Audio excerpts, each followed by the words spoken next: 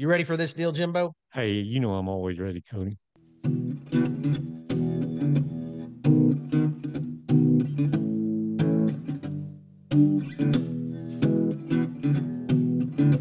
Old stories like long lost friends,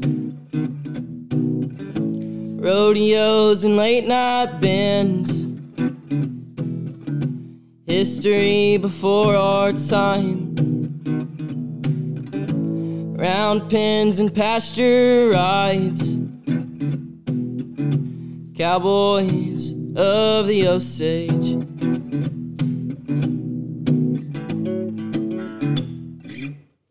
Howdy, everybody. Welcome to another edition of the Cowboys of the Osage podcast, brought to you by the Ben Johnson Cowboy Museum, located in historic downtown Pawhuska, Oklahoma.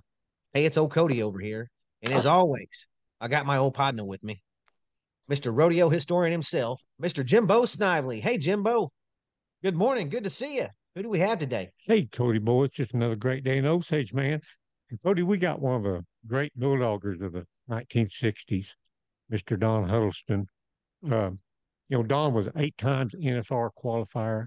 He bulldogged at Dallas, Los Angeles, and Oklahoma City at the finals.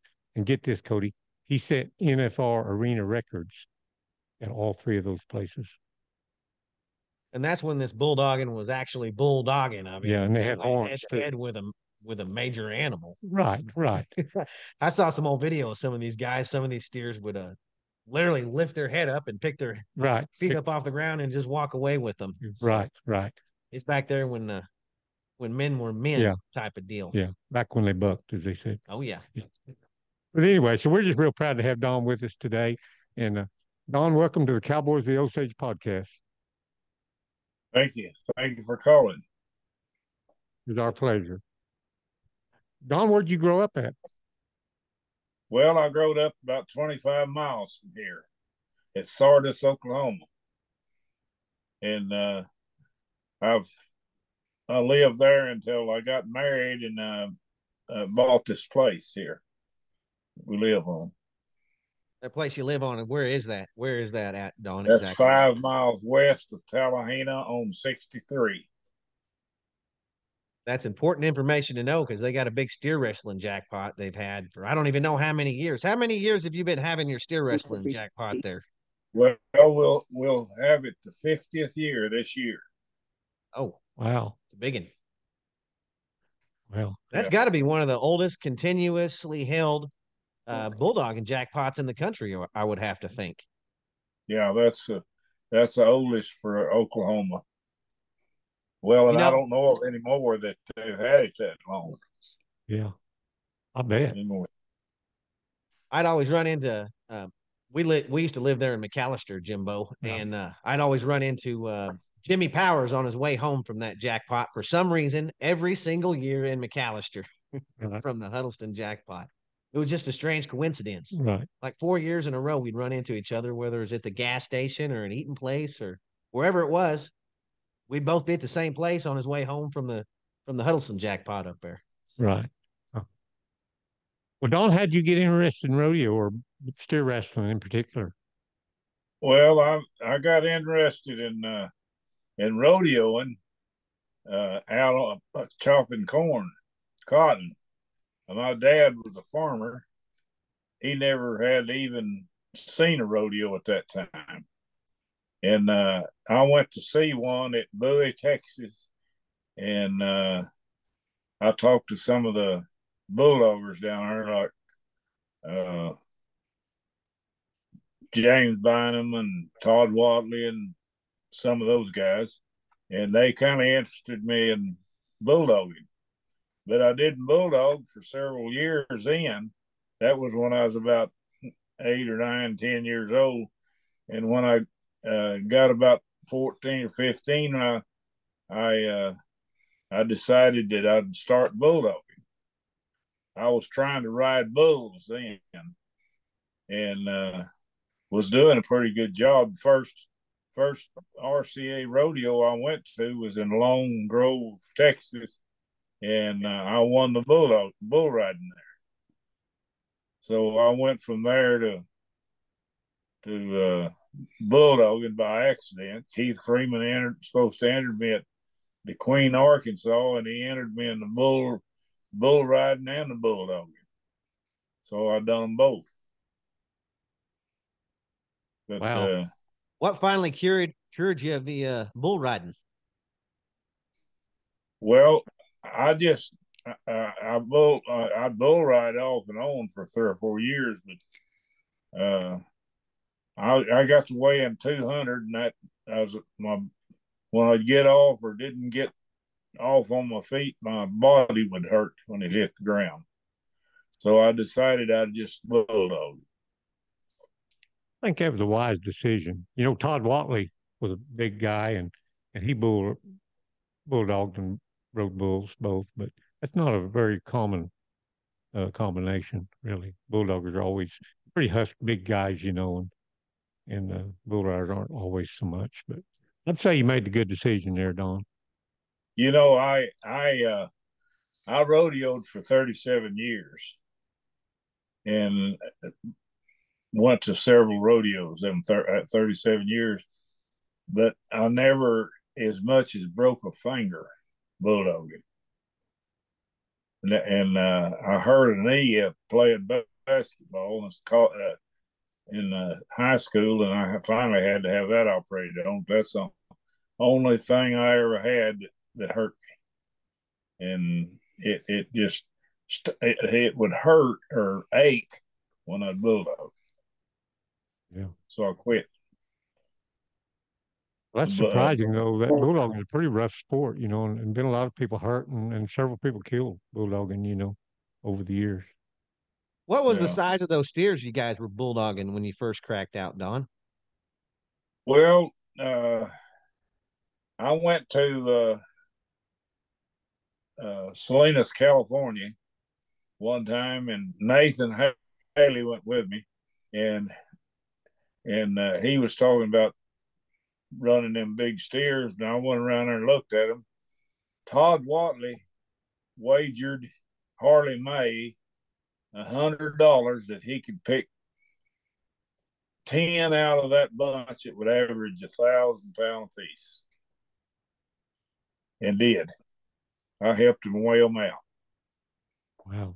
Were they hard runners, or were they just old, sorry, worn out 1,000-pound no, bulldogs? They was fresh cattle. They never had been throwed at Salinas. Well, that long score, I bet that was a wild event. Don't you know, Cody? How the heck did you even come out of that deal without an injury? That's the wildest 1,000-pound. Well, I let the steer handle me for about 2 seconds, and then I got him. What was a good time back then? Out there? Yes, sir. A good time was anything under 10. And I think I was 6'6" on my last steer to win the average. That's getting it out there. Yeah. What year would that have been, Don? That was 1960. 1960. That's the first year you made the finals, is that right? Yes. You didn't go the first one, did you? No, I went. I had some boys mounted the first, and I was when I even heard about there's going to be a finals. I was in New York City, Madison Square Garden, and at that time I was in the probably top 15. Right. I come home and stayed, and when they announced that who made the finals, I wasn't in it. So I was 16th at that time. Yeah. So that's the reason I make that one. Yeah. Huh. I saw where you placed your first big win in the average was at Ada, Oklahoma in 1955. Talk about Ada, Oklahoma, the rodeo for people that don't know. That was a big rodeo back then, wasn't it, Don? It was. People around here, they would wait all year to get to go to the rodeo that year, and they'd take a truck and haul a bunch of people over to Ada to see that rodeo. They'd go over there that afternoon, come back that night. And it's about 130 miles from here. Yeah. So it was a different situation then. Yeah. But I'd never went, obviously, but I'd always heard a lot about the Ada Rodeo, and it was one of the biggest ones, if not the biggest one in Oklahoma. You know, you said you had a bulldogging team. Uh-oh, we lost him. Sorry. That's all right. It's just some of them technical difficulties. Trying to link up down in Tallahena, Oklahoma is a lot like trying to link up with the International Space Station, Jimbo. It might be. We didn't even know they had internet down there. There we go. Got it. Sorry. Right. I got a call. That's all right. No problem. Don, you mentioned you had a team of horses. You mounted some guys at the first NFR in Dallas, Texas, 1959.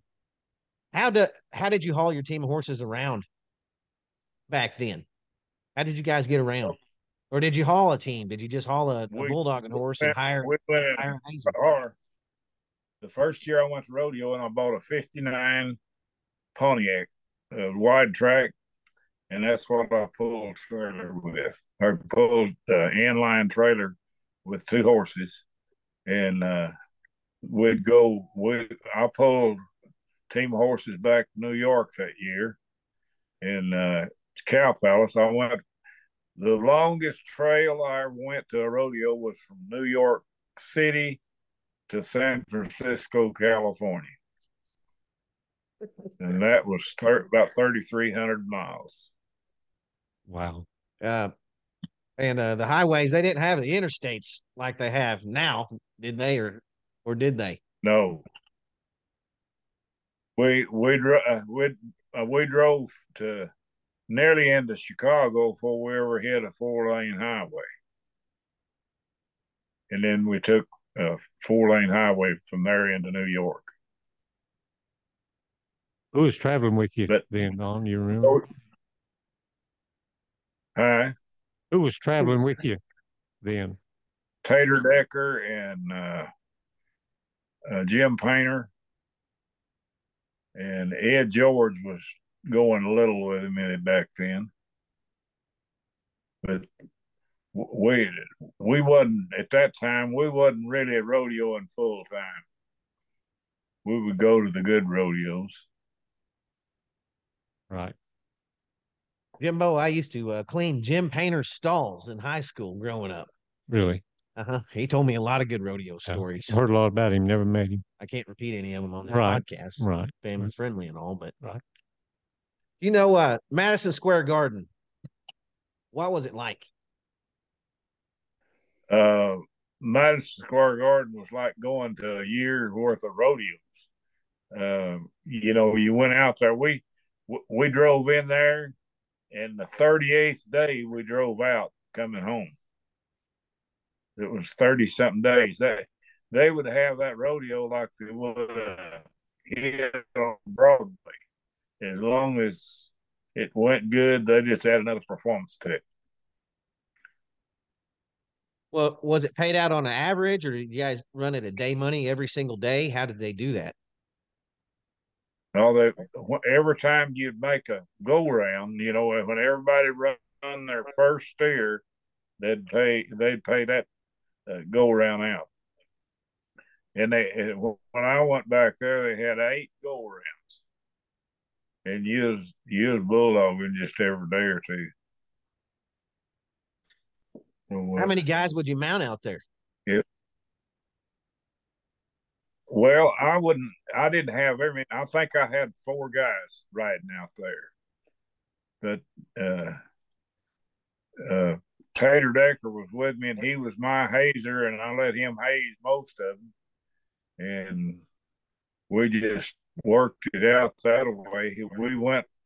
We took one of his horses, one of mine, and my car and trailer. Where'd you keep your horses when you got there? Well, they have a big underground deal run under the old gardens, and they signed you stall for every horse you brought, and you'd go down and take your horse down there. You wouldn't ever take him out, but just go to to the arena and exercise him or whatever you was doing, but it was you rode him very little. Them horses got pretty anxious to run. But how big arena was that, Don, back there? What would you compare it to? Oh, it's compared to Oklahoma City Fairground Arena. Yeah, maybe a little, but the setting was like 17,000, and I don't remember ever going out there that thing wasn't full of people to watch rodeo. But of course, they didn't even see a horse back there. There's people come up there as we was unloading on the main street by the gardens. They'd come up there, and that was something to see for them to see us back a horse out of the trailer. So yeah, I can imagine. What'd you guys do on your downtime out there, New York City? All those cowboys. What all those cowboys do on what everybody do on their downtime out there in New York City, Don? Well, model clothes. I got a job of modeling H-bar C cowboy suits, and that paid pretty good. $50 an hour back then, that was good money. But anyway, everybody work anything. They just went to the rodeo and done whatever they wanted to do during the day, but they had rodeo afternoon and night, so you didn't have much time to do anything else. Did you stay in that Belvedere? I didn't mean stayed at the Belvedere. Yeah, Belvedere. I've heard a lot of stories about that place. Belvedere. Yeah, that's where everybody congregated and went over their run and talked about their do's and don'ts there. Yeah. They probably had a big bar in there too, didn't they? Oh yeah, they had a big place you could sit and drink, and might have been a card game or two around there. I'm gonna guess. Probably. Just ever take it was a card game going. What kind of cards did most of them play? Pitch? Well, yeah, probably most of them pitch, but a lot of them just played regular cards like they do in Vegas. Yep. You talked about those horses, Don, furnishing horses and stuff. What if somebody with a team, what percentage would they generally get of the winnings? They'd get 25% for a Hazen horse and Bulldog horse. Okay, but most generally, I made more money with my horses than I did myself. Right. But it was good to have a team of horses in case you didn't win. Then what did you have to pay the hazer if you won? You pay an eighth. Eighth, okay. And you paid eighth for bulldogging horse. Right. That's a fourth for the total amount of money. Yeah, those guys out there in Vegas with those big go-rounds, good team out there, make pretty good money. Well, the horses that make out there more than the bulldoggers would, and some of them would win over 100,000. Right. But it was a lot different when I rodeoed. If you made 10,000, you just knocked a home run. Oh yeah. But it's hard. You have to be at a real good rodeo to make 10,000. I made more money jackpots than I did at a rodeo at a time. Really? Yeah. Speaking about jackpots, back in 1977, old C.R. Boucher, he put on a jackpot here in Pahuska, Oklahoma, and it was Texas versus Oklahoma, and you were on the Oklahoma team. Do you remember anything about that jackpot? Yeah. Yeah, I was there. I was there. I broke a barrier on one of mine. It helped us get beat. So that looked like a pretty wild day. Yeah. Was that the only one of those? But it was a good day. It was a good day. It was kind of a day, where you'd go to a horse that you had in the race and you was real interested in, and they just run together till right up there at the finish line. That's the way we did in Texas. But then, they had the good bulldoggers, more of them than we did to pick from. So, was that the only one of those they did, or did they have a whole series of those, Texas versus Oklahoma, Don? That's the only one that I know of that they had up there. They had picked jackpots that they'd kind of divide them out and say, well, we're going to beat Oklahoma this time. But that's the only time I ever remember them beating us. They said there was a 25-foot running head start that day. Something I think it was about a 20 or 25 foot. It was a lengthy barrier. What about bulldogging at places like Cheyenne, where you get some real speed going? Was it always the long barrier like it is now? It's longer than it is now. Back when I went there, the shortest barrier I run against in Cheyenne was 30 foot. It's 20 now. Yeah, I think they just recently changed it from 30 to 20. I wonder why'd they do that, Don? Do you know why they shortened it? I don't know. Cheyenne and Salinas and Tucson and a lot of them back when they started those rodeos, if they hadn't took that barrier out there, they had horses that wouldn't stand in the box and they'd run through the barrier. So they finally run by the cattle. So finally they put up a barrier and taxed the guy that was managing the horse, and they didn't. Back then they didn't know whether it's putting it against riders or bulldoggers or putting it against steers. They just knew that they had to get the cattle out in the arena where they could bulldog. So that was back in the Homer Pettigrew days, and of course he was tough as nails on them big rodeos like that. He still holds the record for Cody for the most World Championships, 6 for a bulldogger, and he won 4 of them in a row. Pettigrew. Yeah. Were they out of New Mexico? Yes. Oh yeah. Yep. Who were some of the other top bulldoggers back in that day, Don, besides yourself? Well, let me see. Back in my days,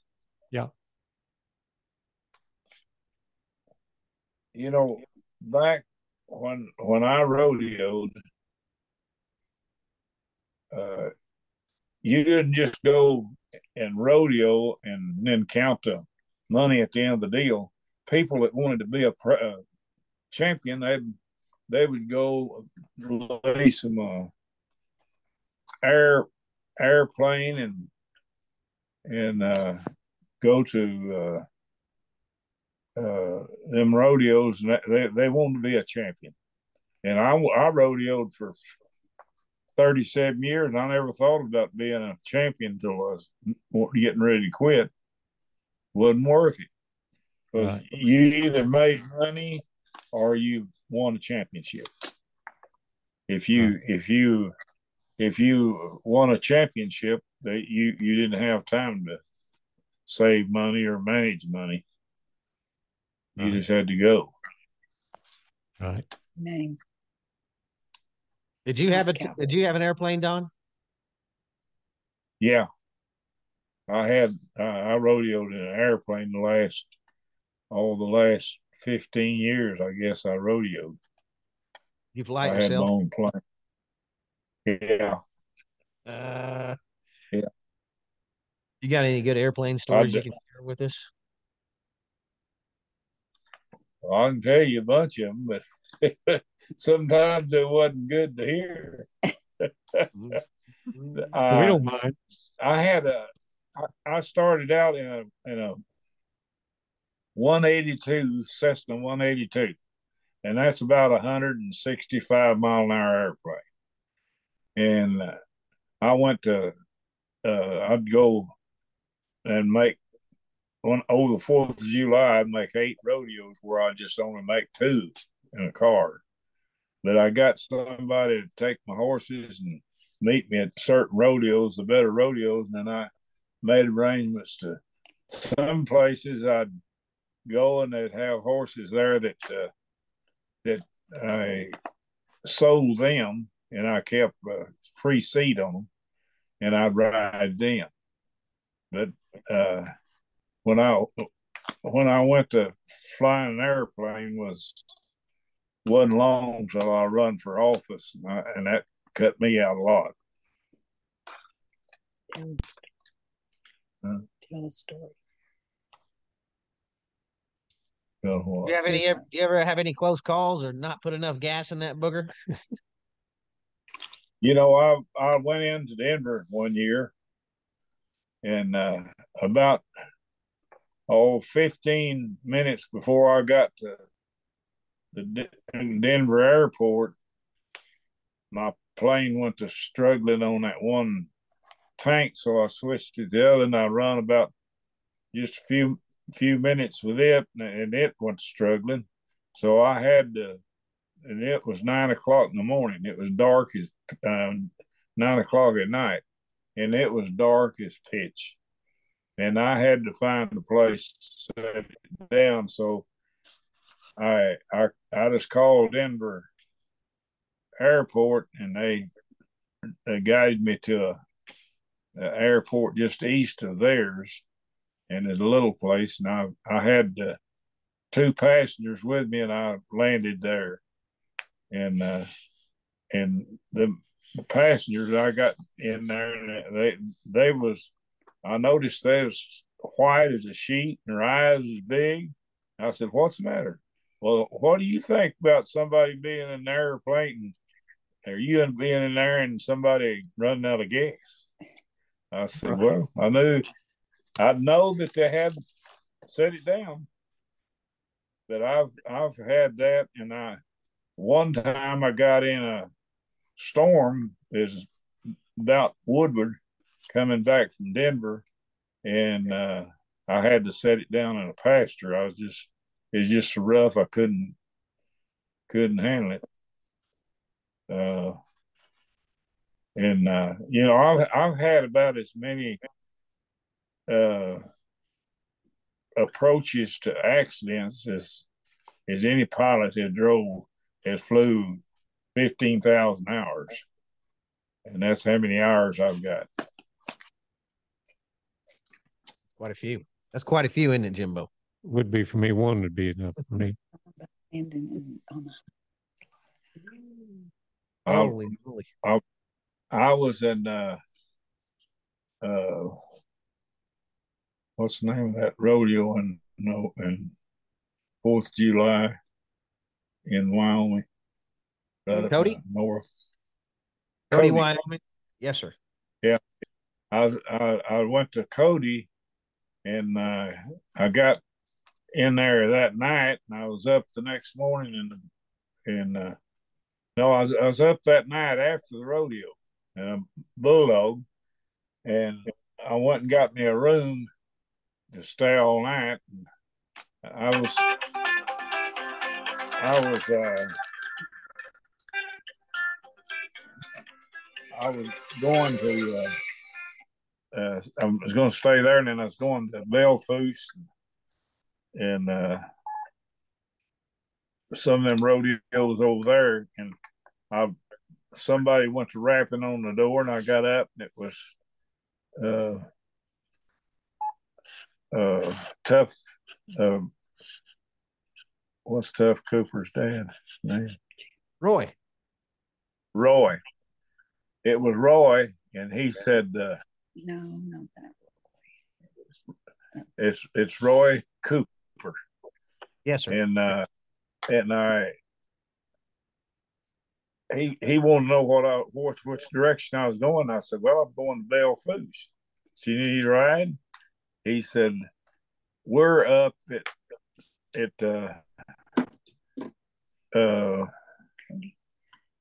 in North Dakota. I forget the name of the town. Anyway, I said, when you got to be up this afternoon? And that was 7 o'clock in the morning. And I said, well, you got to fly out there. You can't drive that far. And he said, well, that's what I come to see you. I just wondered if you'd take us up there. And it was him and Barry Burke and another guy. So I loaded them up, and I flew that direction. And so I finally got a hold of the FAA, and I asked them what the nearest airport was to that town, and they said, well, there's not one less than 30 miles. And I said, well, I've got some people here that's up this afternoon in the rodeo, and I'm flying them to it. I said, what's the closest place I can land? And they told me it's 30 miles. So I said, well, I want to make a deal with you. And they said, what's that? I said, I want you to call ahead of me and get a hold of the sheriff's department and have them to block off the road that goes by that arena as close as you can get. And I said, I'll just land there. I'll just let them out there. And he called back and he said, I've got you fixed up. So I come in, I just come straight in, and I know them people thought I was crashing or something. There's a whole stand full of people. And I come in and landed and taxied up to the ticket office. They got out, and I turned around and took off. And I had a lot of people that was already there that rodeoed was asking me how come me to have to land there. And I told them, well, I had Cooper and Barry Burke and someone else with me. I had 3 people with me. But that was kind of unusual. I never did. I made a deal with the law enforcement people so I wouldn't have that problem with. So, They probably thought you was part of the rodeo entertainment. I've had a few. It sounds like that J.W. Right, right. Don, did you ever bulldog over there at Pendleton? Yes, sir. I bulldogged 1 year there, and I didn't have to go back because I didn't like it. What was it like? What was it like? It's on grass. It's on grass, and it started raining at daylight the morning I was up, and I was up at 7 o'clock in the morning, and on my steer. And it was just like getting behind the boat and skiing, going across that arena, just on that wet grass, just slick as glass. So I can explain the rest of it. And I was 9 something on that steer. Well, I didn't even come close to placing. And when I come up on my next steer, I missed him out there in front. On purpose? No, I tried to. That's hard ground. Yeah. Yeah. That ground hard. Yeah. So you can get a high rate of speed going Yeah. right there. I mean, I think wouldn't maybe he have- just didn't get off. I knew he didn't go hit the ground on purpose. Yeah. It's a long old ways back over there to Pendleton too. Oh man. Long ways from Yeah. here. I wonder why there's Yeah. so many good bulldoggers from your part of Oklahoma. Is there something in the water down there, Don? How many good bulldoggers? I said, I wonder why there's so many good bulldoggers from your part of the world. You know, from Well, Shakota all the way through Tallahena. Yeah, back when me and a lot of us was bulldog, Todd Watley, he was kind of the front runner for Eastern Oklahoma. He won a championship, one year, and he hauled a team of horses. He made good money rodeoing, and all of us tried to make it that way, make money a rodeo and didn't have to work for somebody else. So I think that was kind of, and back then everybody looked at, there wasn't that many buildings around, so everybody would look at how we had to practice, and that's where they'd come to practice. I built an arena here purposely for guys that didn't have an arena to come here to practice. And I built it in 1970. So you can imagine how many people. I'd have 20 or 30 people nearly every weekend here practicing. And we'd run them till 12 o'clock at night. Huddleston name. There's a few bulldoggers with that name. How was Ricky Huddleston related to you, Don? He was my nephew. He was my twin brother's boy. So he learned how to bulldog right down here in my arena. Well, that guy could bulldog good. Right. Real good. Yeah. Yeah. You had some rodeo schools or some bulldogging schools, haven't you, Don, over the years? Yeah. Yeah. I've had several here. Yeah. I had one and had it down to Tallahena Roundup Club Arena, but it wasn't a good place to have a school because if it rained, that arena down there stayed muddy for a week. And my arena out here, it can rain, come a 2-inch rain one day, and you can bulldog the next day. Yeah. How'd you train them to bulldog? What's the process? Used to show them boys. Yeah, I would start out with them, showing them how to get a hold of a steer when they got to him. The main thing was getting them to catch cattle right. So I'd have them to back in there and I'd hold a steer, have 2 or 3 guys hold a steer and lead a horse by and show them in slow motion how to catch a steer to get their feet in the ground where you could handle them. And then I would get, after I got them catching cattle, then I'd let them run them. I'd pick out the slow cattle that they could catch easy without them setting up or anything, and start them out that way. I've started a lot of bulldoggers right down here, and that's another reason. Me and Todd Watley and Roy finally got his arena going up there, and he trained a lot of them up there. You talking about Roy Duval? Yeah. Well, that's another name right there, Oh, yeah. Jimbo. Oh, only the Duvals. Shakota and Tallahena, they're right there head to head though with bulldoggers. There's a lot of good bulldoggers come from both little towns right there. Right. In Eastern Well, it's just Oklahoma. like up in this country, so many steer ropers. It's funny how certain areas, it's a concentration of one event or the other. Oh yeah. And why it works that way. You mentioned James Bynum there earlier, Don. He was when I was a little kid. That was the guy that I wanted to watch if he was on TV or whatever. Who's that? James Bynum. Oh, James Bynum. Yeah, Yeah, he threw a lot of fast cattle, didn't he? yeah, yeah. Well, he was one of the toughest guys during my time. Yeah. Uh, the toughest person during my time was uh, old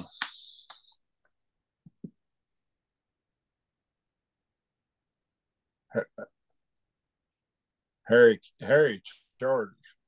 Air charters. So he was he'd weigh about 300 pounds and was 6 foot and 7 inches tall, and he'd just pick up them big cattle and just slam them against the ground, and you just couldn't hardly beat him. But of course, he couldn't make very many of them. That was the only thing. The rest of the rodeos that was divided up among us people. It was just normal size. Right.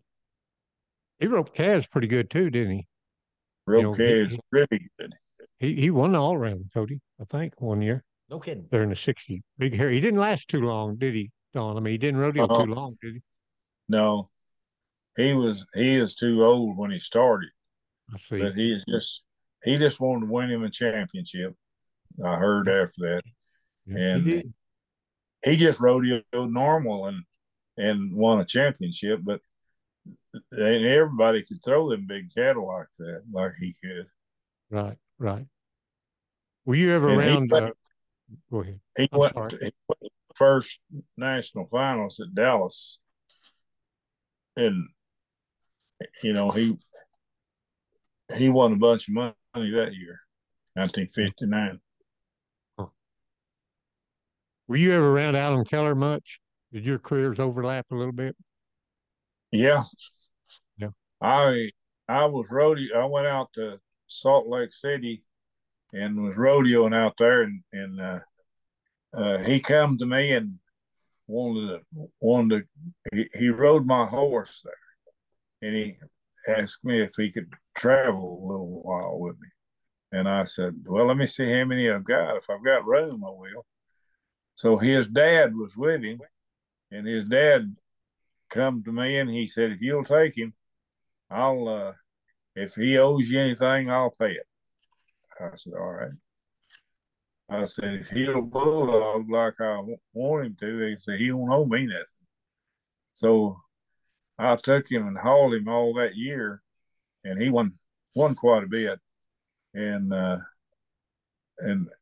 after that, well, he thought he ought to get him a set of horses and do what I was doing. Well, his horses didn't last long. He didn't know how to manage them, and so he hauled them.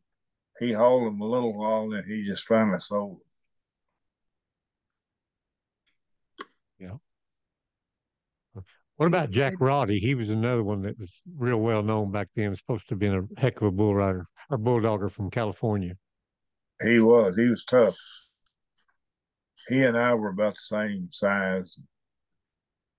We we'd meet a lot of places. That was, just be which one of us drawed the best steer was one that's going to win.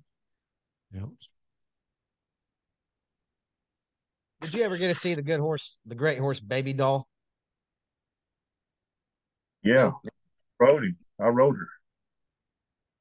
rode her once or twice. I never got on her that I didn't win something.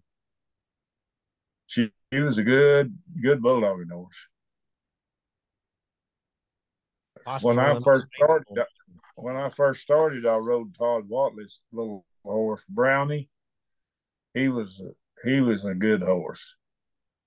And then Baby Doll come along and kind of when he wore out and took his runs and then went from there to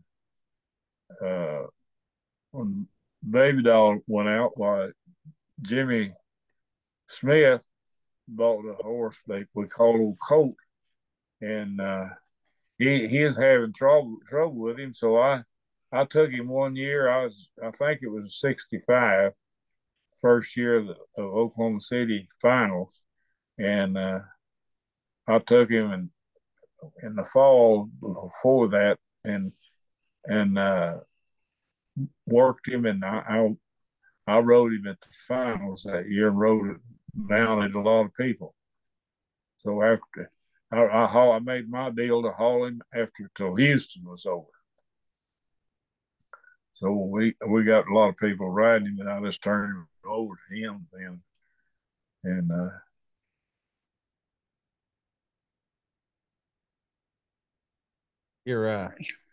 Hey Don, you made the NFR when it yeah, was in Los Angeles. What was it like when yeah. the NFR was out there in California? Well, them people down there was really unfriendly. So you couldn't, contestants, when they went there and lived in their hotels, eat in their restaurants, visited with them during the day, they could tell what kind of people was there. And I certainly didn't like it. So there wasn't nobody liked it. Didn't make any money because they wouldn't. They never did. I don't think they ever filled the building up. So they just changed it to Oklahoma City, and really that Oklahoma City didn't fill up for until I was here about 3 years, and then it went to filling up. That was at uh, the Fairgrounds Arena. So they finally moved it over to the bigger Coliseum and stayed there till Las Vegas come and got them. Wonder why New York would But, just fill up with city people, Don, and a place like Los Angeles wouldn't. well, I think that, see, when they started the finals, because a lot of us, it was just rodeo and was scared to death of the finals because we didn't know what they was going to do with it. And so I got to talk to some of the directors. Todd Watley was one that sold me on it. He said, what we're trying to do is have finals at these bigger towns to get big rodeos started. He said, if we have a rodeo at Los Angeles or Dallas or wherever, then we can establish another rodeo and we can just move that on to someplace else. That's what their idea was, but it got to where it didn't make any money, so they just went with Oklahoma City till it got to making money, and then lost the other towns wanted it. Yeah. Boy, howdy. I went out there this year to Las Vegas, and you wouldn't believe how big that deal is, Jimbo. Well, I can imagine. I've been out there a few times, not during the rodeo, but I mean, didn't go to the rodeo, but I was there during the rodeo, and it was all cowboy hats and diesel trucks, and they took that town about firing a shot. Don, you always hear when a bunch of bulldoggers get together, fight always breaks out. Did you ever see any of those famous bulldogger fights back in the day? No. Okay. I've had a few myself, but I never got to see them. But they wasn't much to them. What about when that one out in where Slim Pickens got in a fight out there at the Cow Palace? Were you there at that one? No, I wasn't. That was before his time, I think. I tell you what, there's some good pictures from it. Oh yeah. I don't know much about it, but I sure enjoy seeing those pictures. Yeah. Old Todd Watley, he won the world championship the same year as Ben Johnson. I'm pretty sure. Yeah. 53, Jimbo. Yeah. In bull riding, though, I think. Oh heck. Yeah. I just Yeah, never he won the world in bull riding and the world in bulldogging. Yeah. Get nothing out of you, can we? Well, but you ever see anybody bulldog a buffalo or anything like that, Don? Well, I've seen a video of it. It was Dick Trutt bulldogging one out at Cheyenne, and the bulldogging a buffalo is a little bit beyond my deal. because there's no Harry Charters couldn't throw one of them down. Did you get to know Dick Truitt very well, Don? I know him pretty well. He lived down here Right. about 45, 50 miles from here. And I got to visit with him quite a bit. He was quite a old cowboy, wasn't he? Quite a character. Yeah. He was Everett Shaw's brother-in-law. Oh, okay. Dick was. I've heard a lot of Dick Truitt stories. He was sure enough one of the old-time cowboys. Yeah. Bulldog and a buffalo. He's the one that you could hook up to. Yeah. He wouldn't tell a lie if he had his arm twisted up over his head. Yeah. Huh. What a guy. Don, do you keep up with the rodeo nowadays? You watch it on the Cowboy Channel or anything much? Yeah, I watch it all the time on the Cowboy Channel. I don't know any of those guys that rodeos are anymore. I hadn't been rodeoing since '87. Right. And so I don't know a lot of the guys. I just know of them, the ones that come here, and Watched him grow up. We watched bull riding and the bulldogging and about everything. It's a show that's on the Cowboy Channel. Yeah, I watch it all the time. I've noticed those bulldogging cattle. They just don't hardly have any horns anymore, do they? Well, they switch. They don't buy those cattle, those bulldog cattle in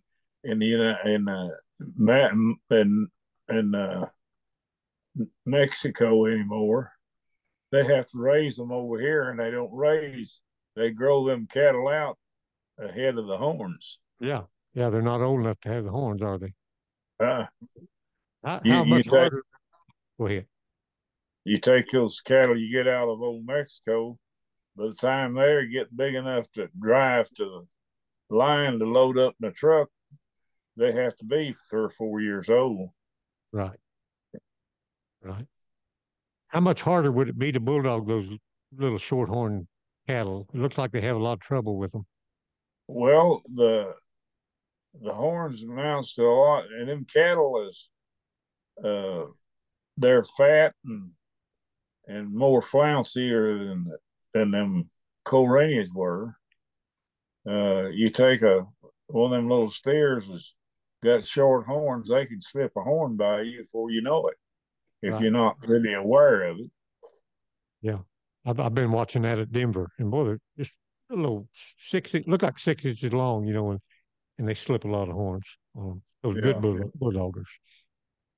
Yeah. It's changed a lot. Oh, yeah. Well, it all has, all the time. I even bulldog for a while, Jimbo. Really? My bulldog quit biting. I turned into just Chihuahua, and after that, right. Give up the bulldogging sport. Hey, what's the longest back in your day? I think them old stock contractors, they bulldog them steers for quite some time. What's the longest you ever saw a stock contractor haul a set of steers around? Well, I won the bulldogging at Baton at New Boston, Texas, and that's during the Los Angeles during the rodeo there. But I won the bulldogging with a steer that had been there 4 years, been there 4 times. My last steer was that steer. He knew that arena better than you, didn't he? Yeah. And they just kept them as long as the bulldoggers had come and bulldog them. But we finally got contractors and people that will buy steers and shape them up and lease them out to them, and it got a lot better. Who's your favorite bulldogger going right now, Don, since you've been keeping up with them pretty good? Well, I think the best guy that does it right is uh, Tyler Wagon Pack. Yeah, he's good. He does everything right. You know, them other guys, they just hit the ground and jerk them over their hip and lay down and hope they fall with them. But Wagon Pack, he stand up and bulldog them, shape them up and bulldog them. He's good to watch. Yeah. Yeah. That guy's exciting, Jimbo. Don, if you were putting together a Mount Rushmore of Bulldoggers, you'd need 4 names. And who would you put on that Mount Rushmore of Bulldoggers? And they don't have to be guys you rodeoed with, or they don't even have to be world champions. Just who do you think belongs on the Mount Rushmore of Bulldoggers? I think Todd Watley, James Bynum, Harley May, Harry Charters. That would be the 4 I'd put on. Pretty good list. What about Roy Duval? Roy is a good one. It's just wasn't in their time area. But Roy is a tough bulldog. Yeah. It's hard to just narrow it down to 4. You know, it's just so many good ones. Oak Berry. You could put Oak Berry on there if you want. Yeah. And Homer Pettigrew. I mean, you know, it's hard to leave some of those guys off, but you got to if you're just picking 4 names. I don't know how they could even do it. He was pretty confident on his 4 names, though. I know it. They're great 4 names. There's not much to argue with. That's great. No, I'm not going to argue with him. He was there and he saw him. Yeah. I got one for you. Well, you move those people that y'all are thinking about back when the guys was bulldogging when I mentioned them, they couldn't even walk in an arena with them. Yes, sir. Yes, sir. You know, Homer Pettigrew wasn't a very big guy, Don. What made him so tough? I don't know if you ever saw him, but I'm sure you heard a lot about him. I bulldogged against him. Okay. But he was tough, and I'll tell you the reason he was tough. He was from a poor family, and he had to win to go. Yeah. And he just buried down that much harder, and he is a lasting one. He wouldn't just try him and turn him loose. He'd throw him down. Yeah. My grandfather hazed for him a lot, and he said he could shape up cattle better than anybody he ever hazed for. Better than anybody I ever seen. And you know, you gotta bring him forward. He was champion back then. He was champion 6 times, I think. Right. And yeah, so he was a tough bulldog. You know, I always said I'd like to go back to, if you could go back in time to a rodeo, I'd love to go back to New York and watch Homer Pettigrew bulldog and Toots Mansfield rope calves and Casey Tibbs ride a bronc. Jim Shoulders ride a bull. Yeah. And Gene Autry sing. Now, wouldn't that be something to go back and watch one of those rodeos? I'd love to, Jimbo. Well, I'll tell you what, them guys that you mentioned, they would be in the spotlight. Right. Yes, they would. Yeah. Every time they'd go back there. Yeah, they sure would. You can't have that Mount Rushmore of bulldoggers without bulldogging horses, and some of them horses are way more famous than most of the guys that rode them. What would be your Mount Rushmore of bulldogging horses? 4 horses. I guess it could be I'd say Todd Watley. I'd say if Todd Watley's Brownie, Willard Combs is Baby Doll, Jim Smith's Colt. He called Colt, and Harley May had a horse. I don't remember his name, but they'd be the 4 I'd put there. What was that one that Jimmy Powers had for so long? Yellow Dog. That was a Yellow Dog. He was a good one for certain things, but he wasn't like that. They go like to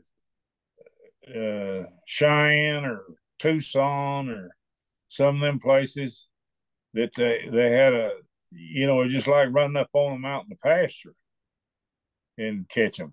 And a lot of them bulldogging horses, you can't do that on.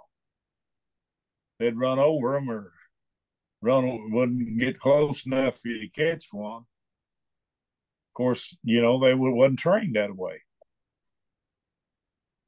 The ones you're talking about is horses that just sit in that box and break and catch them out there about 30 foot out in front of the box.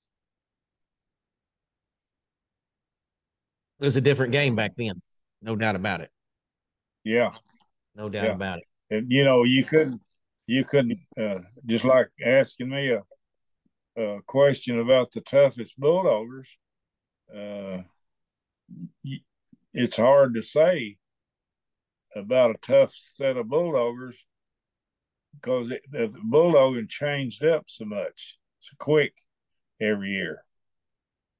And just like me, I just lasted so many years being tough, and then I got to being weaker where the rest of them come along.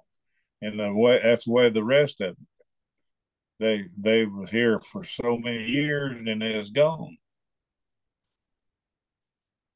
His granddaughter had a bulldogging team for a while.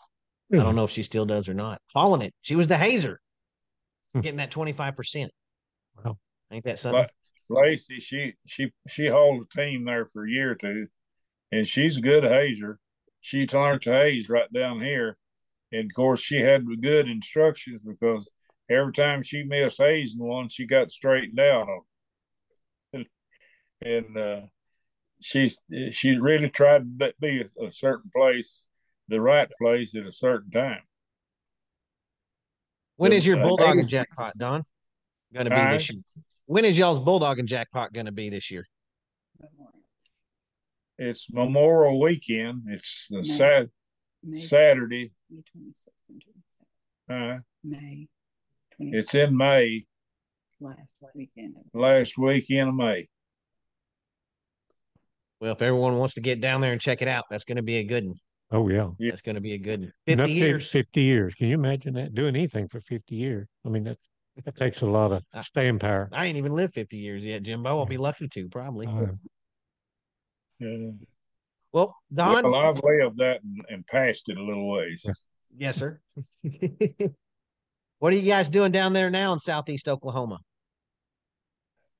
Well, we're training some steer horses and breaking some horses, and it's pretty slow right now.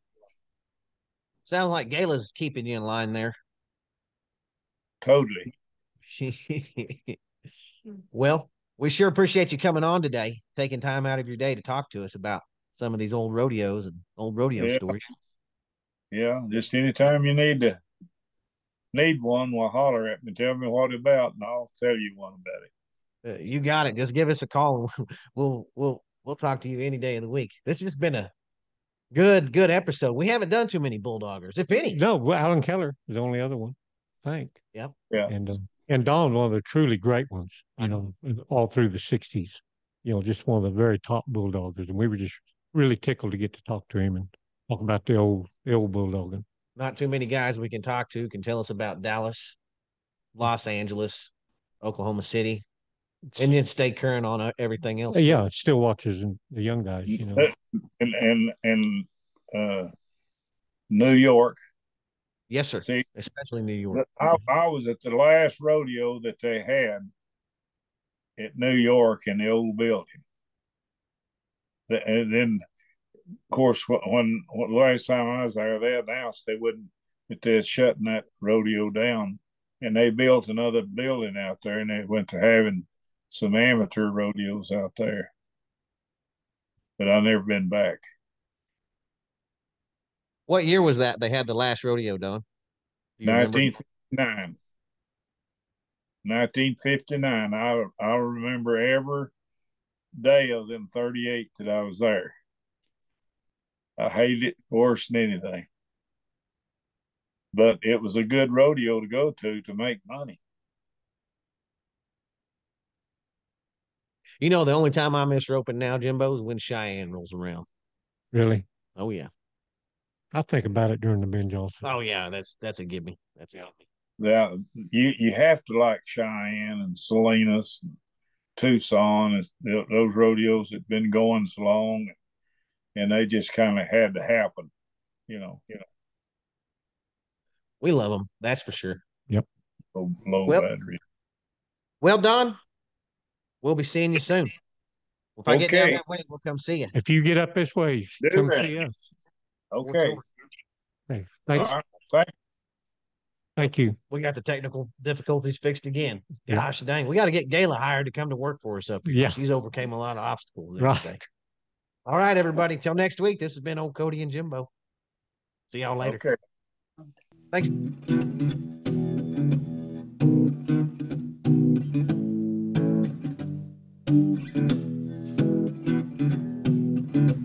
Old stories like long lost friends,